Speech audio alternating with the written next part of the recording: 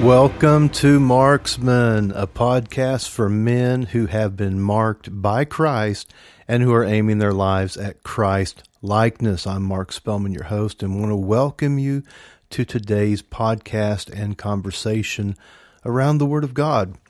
What a joy it is to come week by week and just join arms, join hands, join hearts, and just press into Jesus. Press into the identity, the value, and the purpose that only He can reveal to us. That just like when Simon said, "Man, Jesus, you are the Christ, you're the Son of the living God." And then Jesus looked at him and said, "Simon, I'm going to call you Peter. And upon this revelation, I'm going to build my church," recorded in Matthew 16. And that process is how we all get started, men. It's how we all get started. Once you get a revelation of Jesus Christ, the Son of God, and who He is, then He begins to tell us who we really are. He begins to call us by name.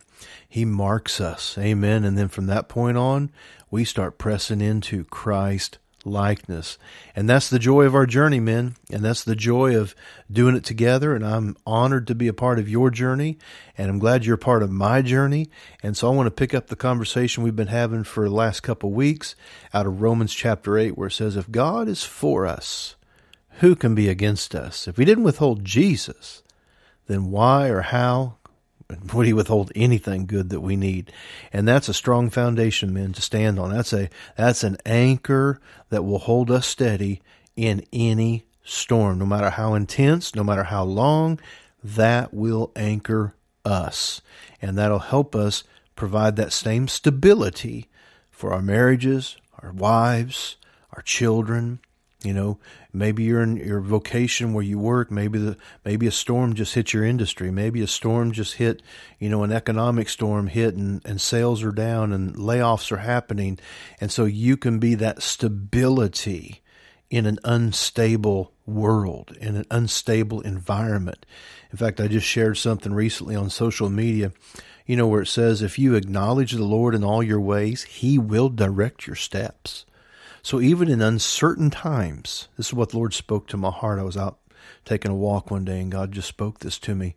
He said, even in uncertain times, your steps can be certain. So I want you to take hold of that, men. Even in uncertain times, our steps can be certain. How are they certain? We make sure we acknowledge the Lord in all of our ways, and then He begins to direct our steps. And right in the midst of any storm, right in the midst of any confusion, our steps can be certain, even in an uncertain environment and uncertain time. And a lot of people need that certainty. They need the comfort that comes from somebody who's got a rock and a foundation under him and an anchor that's holding him steady. And that can be you, men. That can be you. So we're picking up our conversation in Romans 8. Because verse 31, he says, what shall we say to these things if God be for us? Well, what are the things he's referring to there in Romans 8? Well, of course, you back up to verse 29, you find out about, and this is previous conversations, we've talked about it a few weeks ago, we find out it's the foreknowledge of God. God knows us from the beginning. God knows us before we knew us, before our parents knew us. God knew us and had a plan for us. And so then Him getting involved now is a huge comfort and stabilizing factor, realizing even though He knows it all, He still wants you, He still wants me. Man, that should settle you down. That should comfort your heart, strengthen your heart, and give courage to your heart that with knowing everything about you, He still chose you. He still wants you. And He still said, you know what? If I give Jesus, I can get them. I can win their hearts. I can love them first, and maybe they'll love me back. Man, that's awesome, men. That's awesome that God was willing to invest in me when sometimes I look at myself and I say, what's the investment worth? But there's something God knows that only God knows, and He wants to reveal it to you. So that foreknowledge is huge. But then in verse 29, it talks about being predestined. He predestined everyone to be conformed to the image of Jesus. Let's talk about predestination just for a minute. And again, not to get all kind of weird and kind of like, well, if everything's all predestined, then why does my choice matter? Well, again, that's just maybe a skewed idea of predestination. Simply just break the word down in its elementary form. Predestined just means there's a destiny prepared. There's something prepared for me.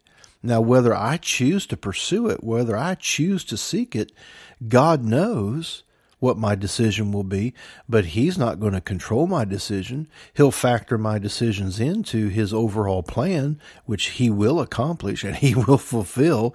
And that puts the fear of God in my life, realizing, hey, I'm not inexpendable. I'm worth it. But hey, if I refuse to choose His plan for my life, if I refuse to choose what He's prepared for me, then I can forfeit it even though I'm predestined to it. It's prepared for me. It's set in place for me. If I refuse it, that's my choice. And God will always honor my choice. He'll never violate my choice. And that's a humbling truth.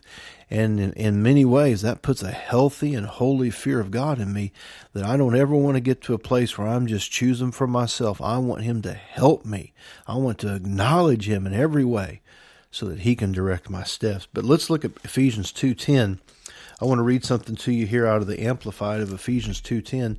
Just kind of stir your hearts for the next few minutes about this predestination, that God's got some things prepared for you and for me, for your family, for your marriage, for your children and your children's children.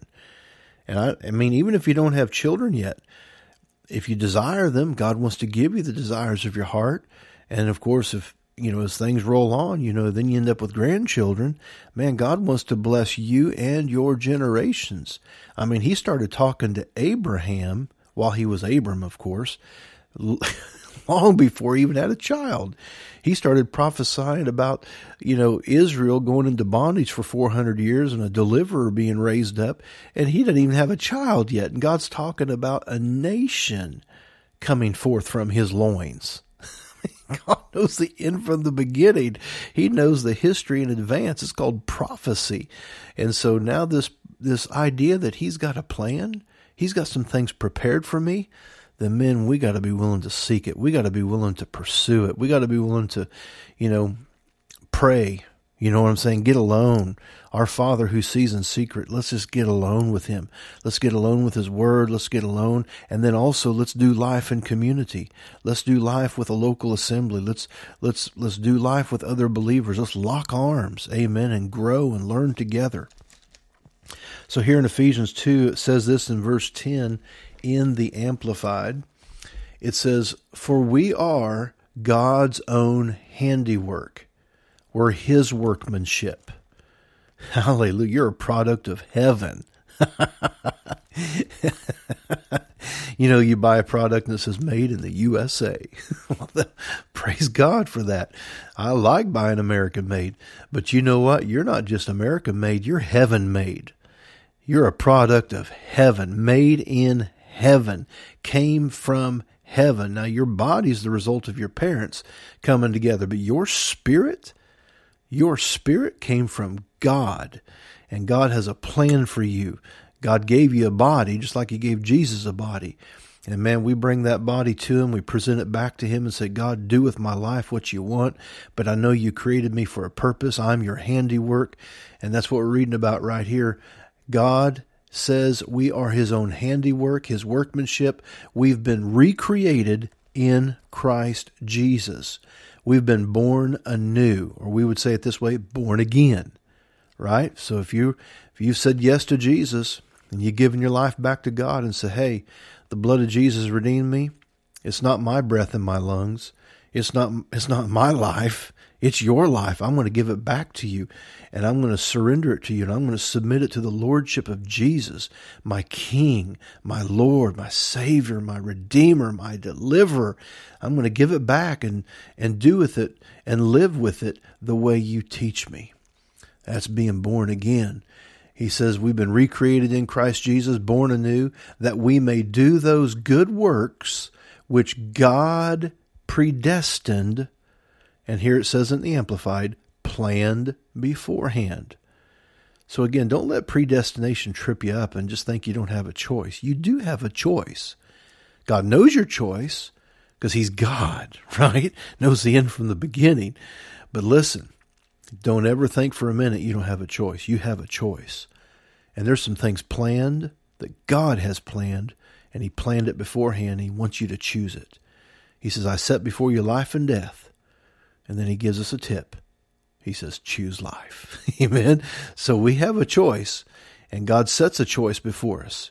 And he shows us what will produce death, and he shows us what will produce life. And then he nudges us and encourages us, says, hope you choose life. Well, let's choose his plan. And that's where it all starts. Just a simple acknowledgement that, God, you have a plan.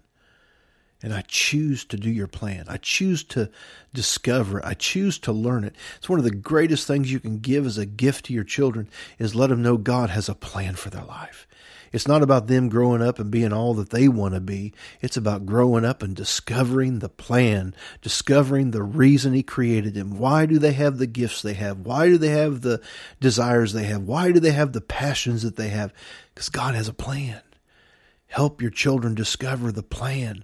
Help your children discover what God planned beforehand. You and your wife, man, if you've never sought God and said, God, what's your plan for my life? Man, start today. Start the conversation today. Start praying today. Start seeking today. God, what is your plan? Because he's prepared something. That's what predestined means. It's planned beforehand. So I'm going to continue reading. He planned beforehand. He did this for us. He took a path which he prepared ahead of time. There's a path prepared ahead of time that we should walk in them. Not that we will, but that we can and that we should. We should walk in them. We can walk in them, but there's no guarantee we will. I mean, we got to knock for the door to be open. We got to seek if we're going to find. We got to ask, and it's going to be given. See, the door to the supernatural has the handle on your side. I mean, God's already done what he can do. We just read that in Romans 8. He's not withholding anything good that we need. He didn't withhold Jesus. And he also let us know he's for us. And if he's for us, what can be against us? Well, a lack of choice, a lack of choosing, a lack of seeking, a lack of knocking, a lack of asking, a lack of pursuing. That will leave us in a place where we don't find it, discover it, and do it. But notice this. He took a path beforehand. He prepared a path ahead of time that we should walk in them, living the good life which he prearranged and made ready for us to live. Well, men, that's Ephesians 2:10. And I hope that stirs your spirit here today when we realize that when we're talking about God being for us, and the fact, why is it that he didn't withhold Jesus? Because he wanted to reconnect us with the plan, with the purpose, with the destiny that he has for your life and your marriage and your family and your children and the generations to come. He wanted to reconnect us back to that. And he wanted us to know that if I didn't withhold Jesus, I'm not going to withhold anything you need to fulfill your plan, to run your race, to finish your course. And like Paul, we all want to get to the end of our life and say, man, I finished my course. I ran my race. I kept the faith. And just like Paul, there's a crown of righteousness laid up for me and all those who love his appearing. So I hope you're enjoying the conversation week after week as we dig into Romans chapter 8, discovering why is it that God is for us? What does that mean? What does that produce in me? Why is it that he didn't withhold Jesus? What does it mean to have the foreknowledge of God impact my life? What does it mean to be predestined? Well, we've tried to unpack that just a little bit here today. And if you've missed any of the previous conversations, I think we're on like week 3 of this conversation. Go back, and they're just 15, 20 minutes, 15, 17 minutes, something like that. Go back and just Grab the previous conversations and let each one of them build in your heart, because there's something that God's doing this month in our lives. And I wanted to focus all this month on this. And of course, whenever you're listening to this and playing this, I just want you to take several weeks with me and let's dig into, let's press into, let's believe together, and let's receive an impartation. Let's receive a deposit from the Holy Ghost and from heaven in our hearts, so that we can be all that we're created to be, all that we're destined to be. Everything that He paid for, I want Him to get a maximum yield on His investment. How about you, men? Do you want Him to get a maximum yield on His investment? Well, sure you do. You wouldn't be tuned into the Marksman podcast if you didn't want God to get a maximum return on His investment. So what's that look like? Well, it looks like you and me being marked by Christ and then aiming our lives at Christ likeness. Love you guys. Praying for you. Look forward to being with you again next week.